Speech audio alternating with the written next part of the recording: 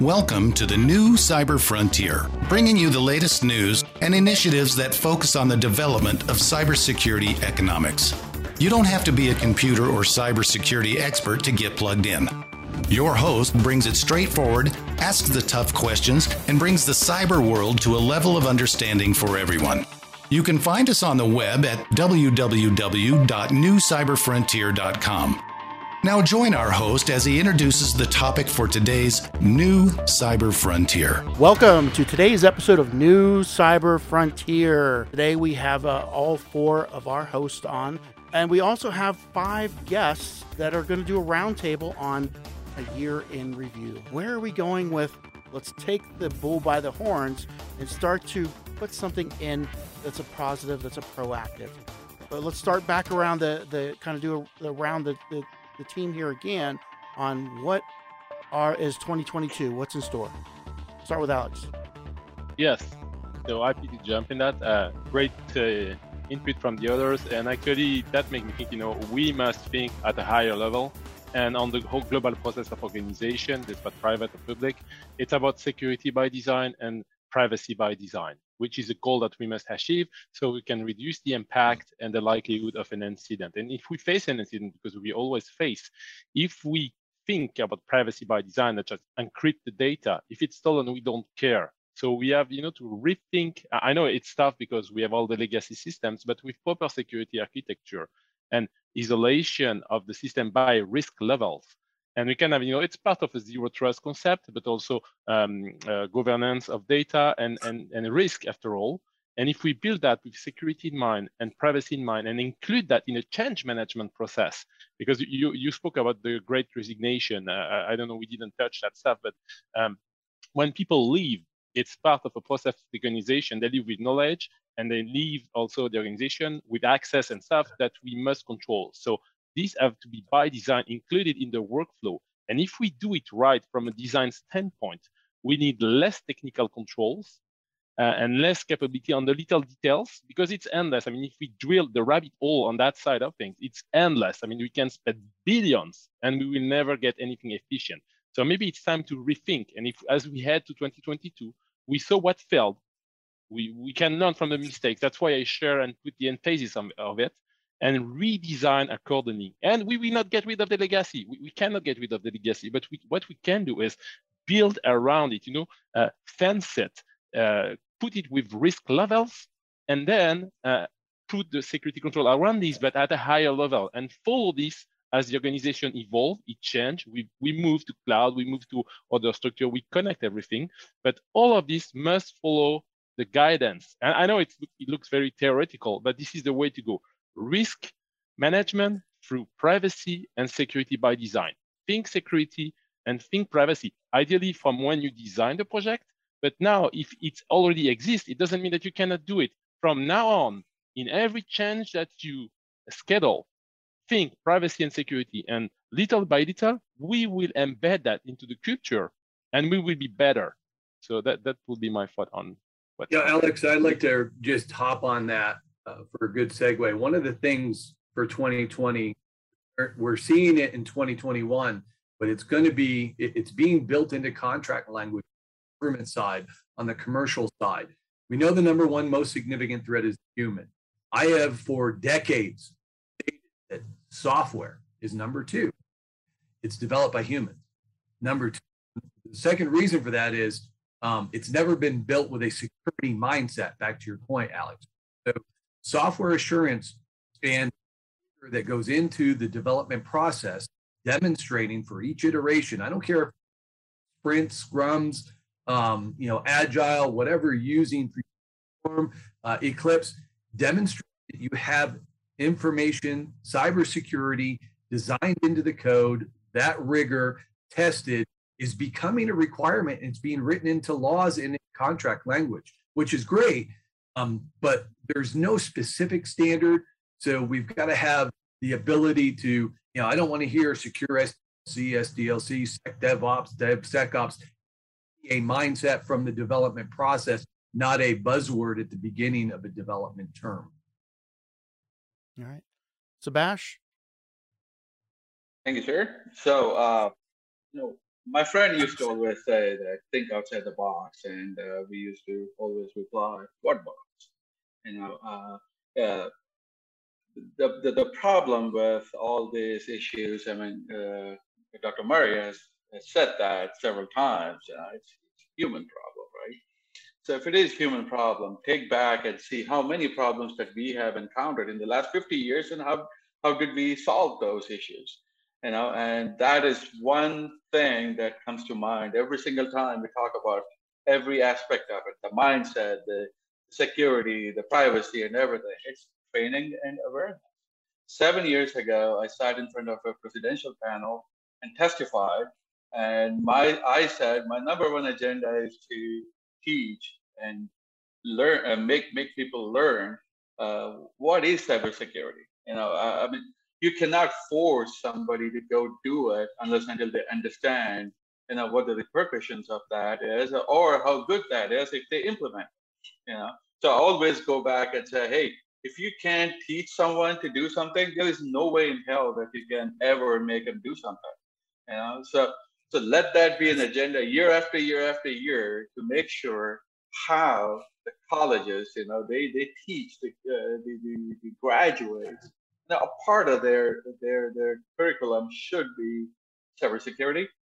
And when you come back to the companies, that should be, I mean, we teach diversity, we have diversity training because it's all mandated.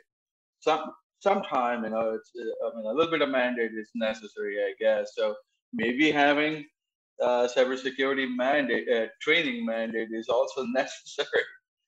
Teach people what happens, how your lives get disrupted. Put them in a situation for them to understand. Hopefully, that will change the mindset as a whole. Because the line of sight for every single individual employee is very important for the company to become successful. It's very apparent as a startup because you have only 10 employees. But it's very hard for companies like Intel or someone who have 100,000 employees. So how do you change that, right? So change management, Alex is absolutely right. Change management is so important. There are stages, I move really fast. I adapt really fast.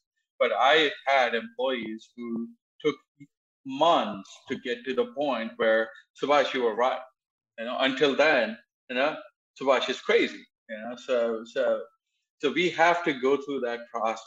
It's daunting. That's why I always say that technology, the solution for technology is not technology. The solution for technology is awareness in human beings. Right, down to Daniel. What's in store for next year? Blockframe Technology offers next-generation blockchain-managed trust and security. Unique, non-fungible tokens are used to secure software bill of materials to provide data quality and security for every transaction in your supply chain. Deploy advanced peer-to-peer product security, scale zero trust capability to millions of IoT devices, allow vendor tracking and accountability, and rapidly reset from compromise. Unchangeable, time-sequence blockchain data provides next-generation security using machine learning trust algorithms and audit analytics. Start securing your supply chain today. Contact Blockframe at www.blockframetech.com. Right, down to Daniel. What's in store for next year? Well, I would like to see more companies start to look seriously into the industrial cybersecurity standard 62443. I would like to see people conducting more training. Just make a decision. You want it 15 minutes, an hour, 3 hours, or 2 days. Whatever is needed, it must be done, because if we spoke about ROI, training to employees has the highest possible ROI among all cyber securities. Furthermore, we will need new technologies. We will start to see, can deception technologies create something that we were not thinking about before? Because if you created a deception, you have a good chance to catch the attack much earlier then it would be just by any kind of antivirus or any kind of defense mechanism. So a lot can be done. We also need to remember the recent the Log4j vulnerability. Many people asking how it is going to affect industrial control systems. So if you have a correctly and strongly designed architecture, you are fairly safe. If you are if you have an incorrect architecture, you say, well, I need to see everything through the internet. I want, my boss is on vacation. He wants to see how the production line is working. Yes, you are creating homemade risk. And this is what we will have to resolve by educating people. You need to give up something to gain cybersecurity posture. All right, James, on to you. Yeah, I think all those comments are really good, and I won't reiterate any of them. I think the key is about data security, right? And we see all these compliance pieces coming out, and it's very confusing for companies. We've had, as you know, 853, then 800-171. Now we're talking about CMMC, and CMMC has just gone through a rebirth from 5 to 3 levels. And you know, CISOs and companies are really trying to make sense of this. And how do I engage? How do I become compliant? Especially, obviously, if you want to bid on government contracts. But compliance is coming full circle in every industry, whether it's a military vertical or it's a commercial vertical, and that's very taxing on companies. So. Getting some clarity, I think, on what their responsibility is to not only their customers or to the contract officer, if you're bidding on military or government contracts, but also downstream to their suppliers and their supply chain, right? People are trying to make sense out of that. How do I ensure that if I'm going to do this, that my downstream supply chain and my contractors are also compliant? So I think compliancy in cyber is a big issue, and it's going to continue for years to come. And we need to help companies solve that problem. And I know most of us on this panel are engaged in that regard, but it is something that you know, companies have on their mind, and it's taxing them. All right, Alfred, 2020. Yeah.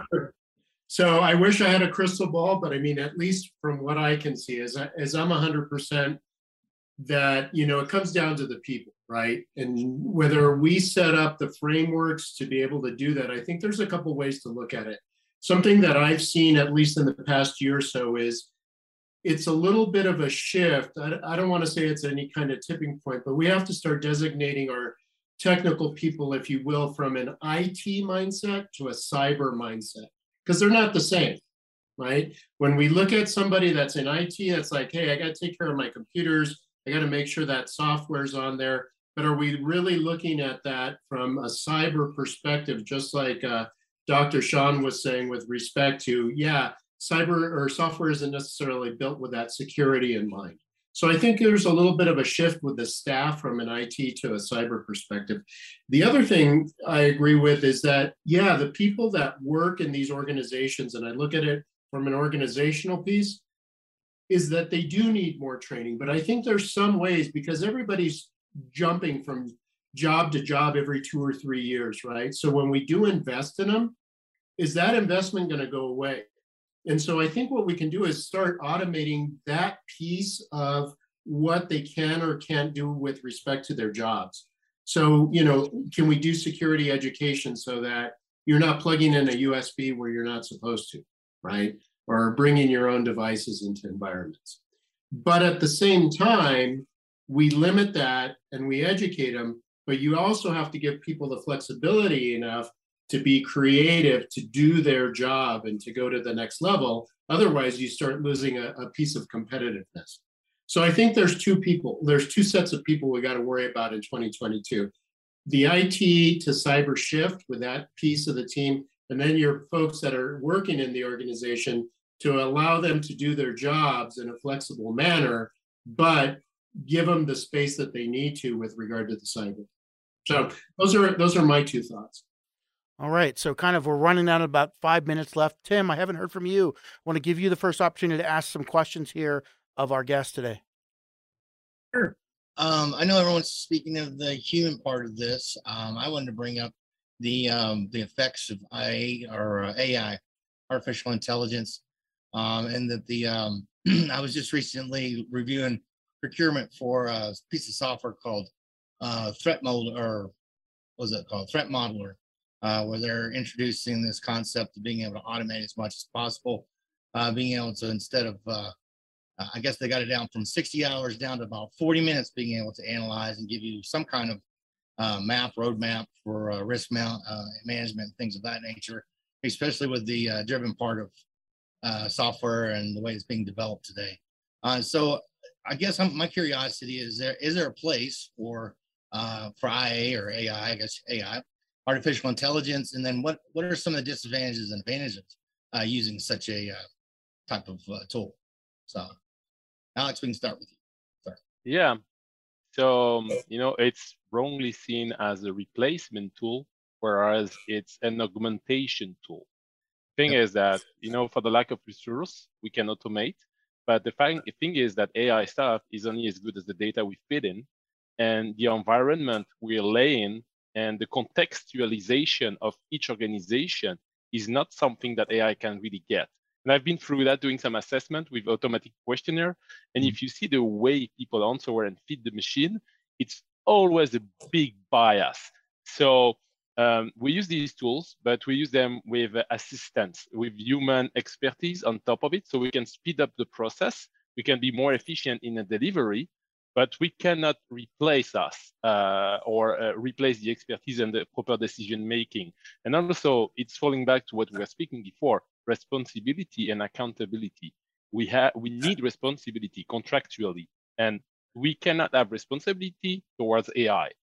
So, and that's a big issue. It's not only cyber. I mean, this is the whole thing, like autonomous cars and stuff. That's the big question. Who is responsible? Who is accountable? So yes, augmented, more performance, but replacing, I don't see it. Otherwise, it will lead to major issue like the hyperbolic cognitive bias that AI and machine learning generate. We will get the same exponential failure if we only rely on it without control. So that would be my take. So Ash?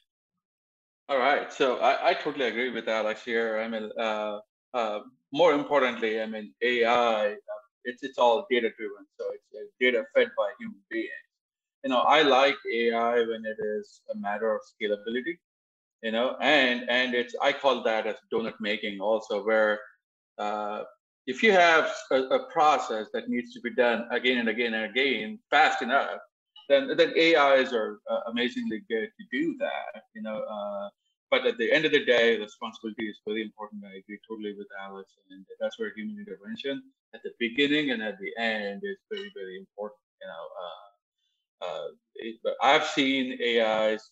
I'm in manufacturing side in the auto industry and all that, EVs and everything, and aviation, the unmanned aerial vehicles and all that. I can tell you, AI is as good as the pilots in the manned aerial vehicle, in the personal aerial vehicle. So you have to make sure the decision making is left to the human being. The AI can control where the humans can't control that fast, but at the end of the day, we have to have that human intervention. So I agree. Yeah, sounds like the consensus there. Daniel, what's your take on that one, sir? Well, I tell you, people are excited about IoT, about AI, but I want to say something very carefully. According to publications, 80% of AI projects are not delivering the expected benefits. Yeah. However, 100% of IoT projects, the AI is increasing the cyber attack surface. So if I want to see how we are going to perform better, I said, let's look carefully when we are upgrading to Industry 4, when we are going to AI, when we are going to machine learning. Let's see how we assure that the benefits will be delivered and what kind of complementing and compensating security measures we must deploy in order to keep the attack surface not increased. This is very important in my eyes. Yeah, certainly. I think that's concurrence across the board, definitely. Jim, you got any take on this one? Yeah, I mean, I think it's being touted as a bit of a panacea, and that's always dangerous. I mean, what you're really trying to do with AI is as other guests have said, you're trying to identify different patterns of behavior, and you're trying to automate things that will perhaps protect you. However, let's not forget the cyber criminals also know AI very well, and they deploy those techniques and those tools against any defenses that we set up. So I'll just echo what everybody else said. I mean, it really is a human issue, and I just don't think companies ought to look at tools as the way to completely protect themselves, right? Many people will say it's not about a checklist, it's about holistic security. And right. I think companies need to start thinking that way, if they're not already. Many are. Yeah, I agree with that. Yeah. Alfred, sir. Hey, Timothy. So I don't think there's true AI yet. I always refer back to Sonny the robot on iRobot. I think that's true AI. I think we're still at the machine learning stage. And some factors to consider. Let's say this, right? I think the last time I saw, only 17% of people would get on an airplane that was a fully automated flight with no pilot. Yeah. So I would rhetorically ask everybody, would you get on that airplane? Right. So let's ask those kinds of things. The other thing I think is there's a difference between what we see maybe with big data versus fat data in terms of how do we know, there has to be a man or woman in the loop that says, hey, you know what? I'm seeing that the trend's going to be that people want that product in green and red and purple. Well, how do we know that, right? How do we know what that next one's going to be? And a last point that I'll mention with respect to that is, would you truly want a weapon system that is fully AI automated? Yeah, I think you're right. The idea, artificial intelligence, and the only way to truly, when you introduce this idea and this concept into IT or in cybersecurity is we're going to get into the battle of the AI, if you will, and then we get into the concepts. I think we're all have been hinting at, and it's Skynet, right? It goes right back to that whole scenario. We get into the pitching of it. So the other hosts stay away from Skynet. So what do you think is in store for 2022? What are we looking at for next year? Well, I'm going to say the uncertainty is going to be with us, but I think if you're aware of the problem, then I think that smart people are going to just be aware that this is right the environment we're in. And at least for me and my organization, the companies I work with, it comes down to really rethinking strategy and relationships. That is really the key. If you're going to be, think about it as a military unit. Uncertainty, if you are in a wartime situation, abounds. Right? It doesn't matter how good your situational awareness is. In some cases, you just cannot know what's going to happen. So what do you do to try and give your unit the best chance of mission success? Right? You plan, right? You plan for not just a plan B, but you got a plan C, a plan D, and a plan E. You have relationships. I was talking with a friend of mine, Chris, last week, who works for a big metal distributor doing primarily nickels and titaniums for specialty industries. And he told me, he's like, with the uncertainty, right? There's that word again. He's like, in our markets, he's like, the relationships matter. He's like, do you think if I have a limited supply of, we were talking about K500 nickel, he's like, I'm going to be sure that my best customers get that. He's like, not the new guy calling me. And it just started me thinking about the value of those relationships. I mean, look at those thousands of F-250s and 350s sitting around because they don't have chips, right? Had those people been, what are the different things that could impact our supply chain? What are our backup plans? I think if people really started thinking about that, and this is especially important for the small business community, right? What are you going to do if that supplier can't follow through, right? Are you going to have a backup plan? How are you going to be flexible with your staff and relationships to be sure that when, the kids are at home or this happens, how can you still remain effective as an organization? So I think you can kind of take the reality of the uncertainty and then plan around it. Be like, as an organization, Chris, I have seen this for 30 years, strategic planning. We're going to do that the last week in December. It ends up being, a free for all for a couple hours. You didn't get anything done. You're like, well, let's revisit this in January. And then before you know it, it's December again. And you have all these unfinished things that you never really planned well. So I think regardless of the size of your organization, even at home, in personal lives, if people actually thought about this a little bit, like, what are we going to do for 2022? Like, what are some of the things that could really bite us, and how are we going to strategize around that, and how are we going to make this actually part of our culture and lifestyle, whether that's at the Murray house or at Sean's business? What are we going to do to be sure that we're still here a year from now and we're thriving? And I think situations like this force people into that position, and the people that recognize that and actually adapt, I think those are the ones that are going to be successful in 2022.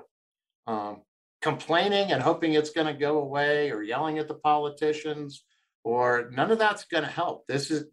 We have to live in the reality we've been given. Just like that military unit needs to have mission success when they're inserted into a foreign theater, when they don't know 100% of everything that's going on, right? People are still counting on them to accomplish the mission. And I think if we had kind of that mission focus, that what are we going to do to be sure my small business is in business at the end of the year, my people are employed and they're happy, right? What are we going to do to be sure that we can cover the eventualities to get the outcome we want, and live it, not just talk about it, live it. Mm-hmm. I like that. I think I'll just stop right there. I think we're going to use that to close our 2022 panel. Thanks for sharing all your thoughts with us, Jonathan. Thank you. Yeah, I hope it wasn't too scattered or it was useful, but I believe this stuff, and I believe it'll make a difference in people's success or failure. And I think times of uncertainty, people think that their decision-making capability, sometimes it lies with other people, right? It's out of my control. I can't do it. And I think that's flawed thinking. I think it's easy to fall into that trap that these things are out of our control, when in fact, there's a lot of things that are in our control if we want to take action on them. All right. Well, thanks for everybody that joined on today. We definitely appreciate it. And this special year in review for 2021 and what to look forward to 2022. Thanks, everybody, for joining. Thank you. Hey, perfect. All right. You heard it today on New Cyber Frontier. Right. Sorry. Can you edit that out?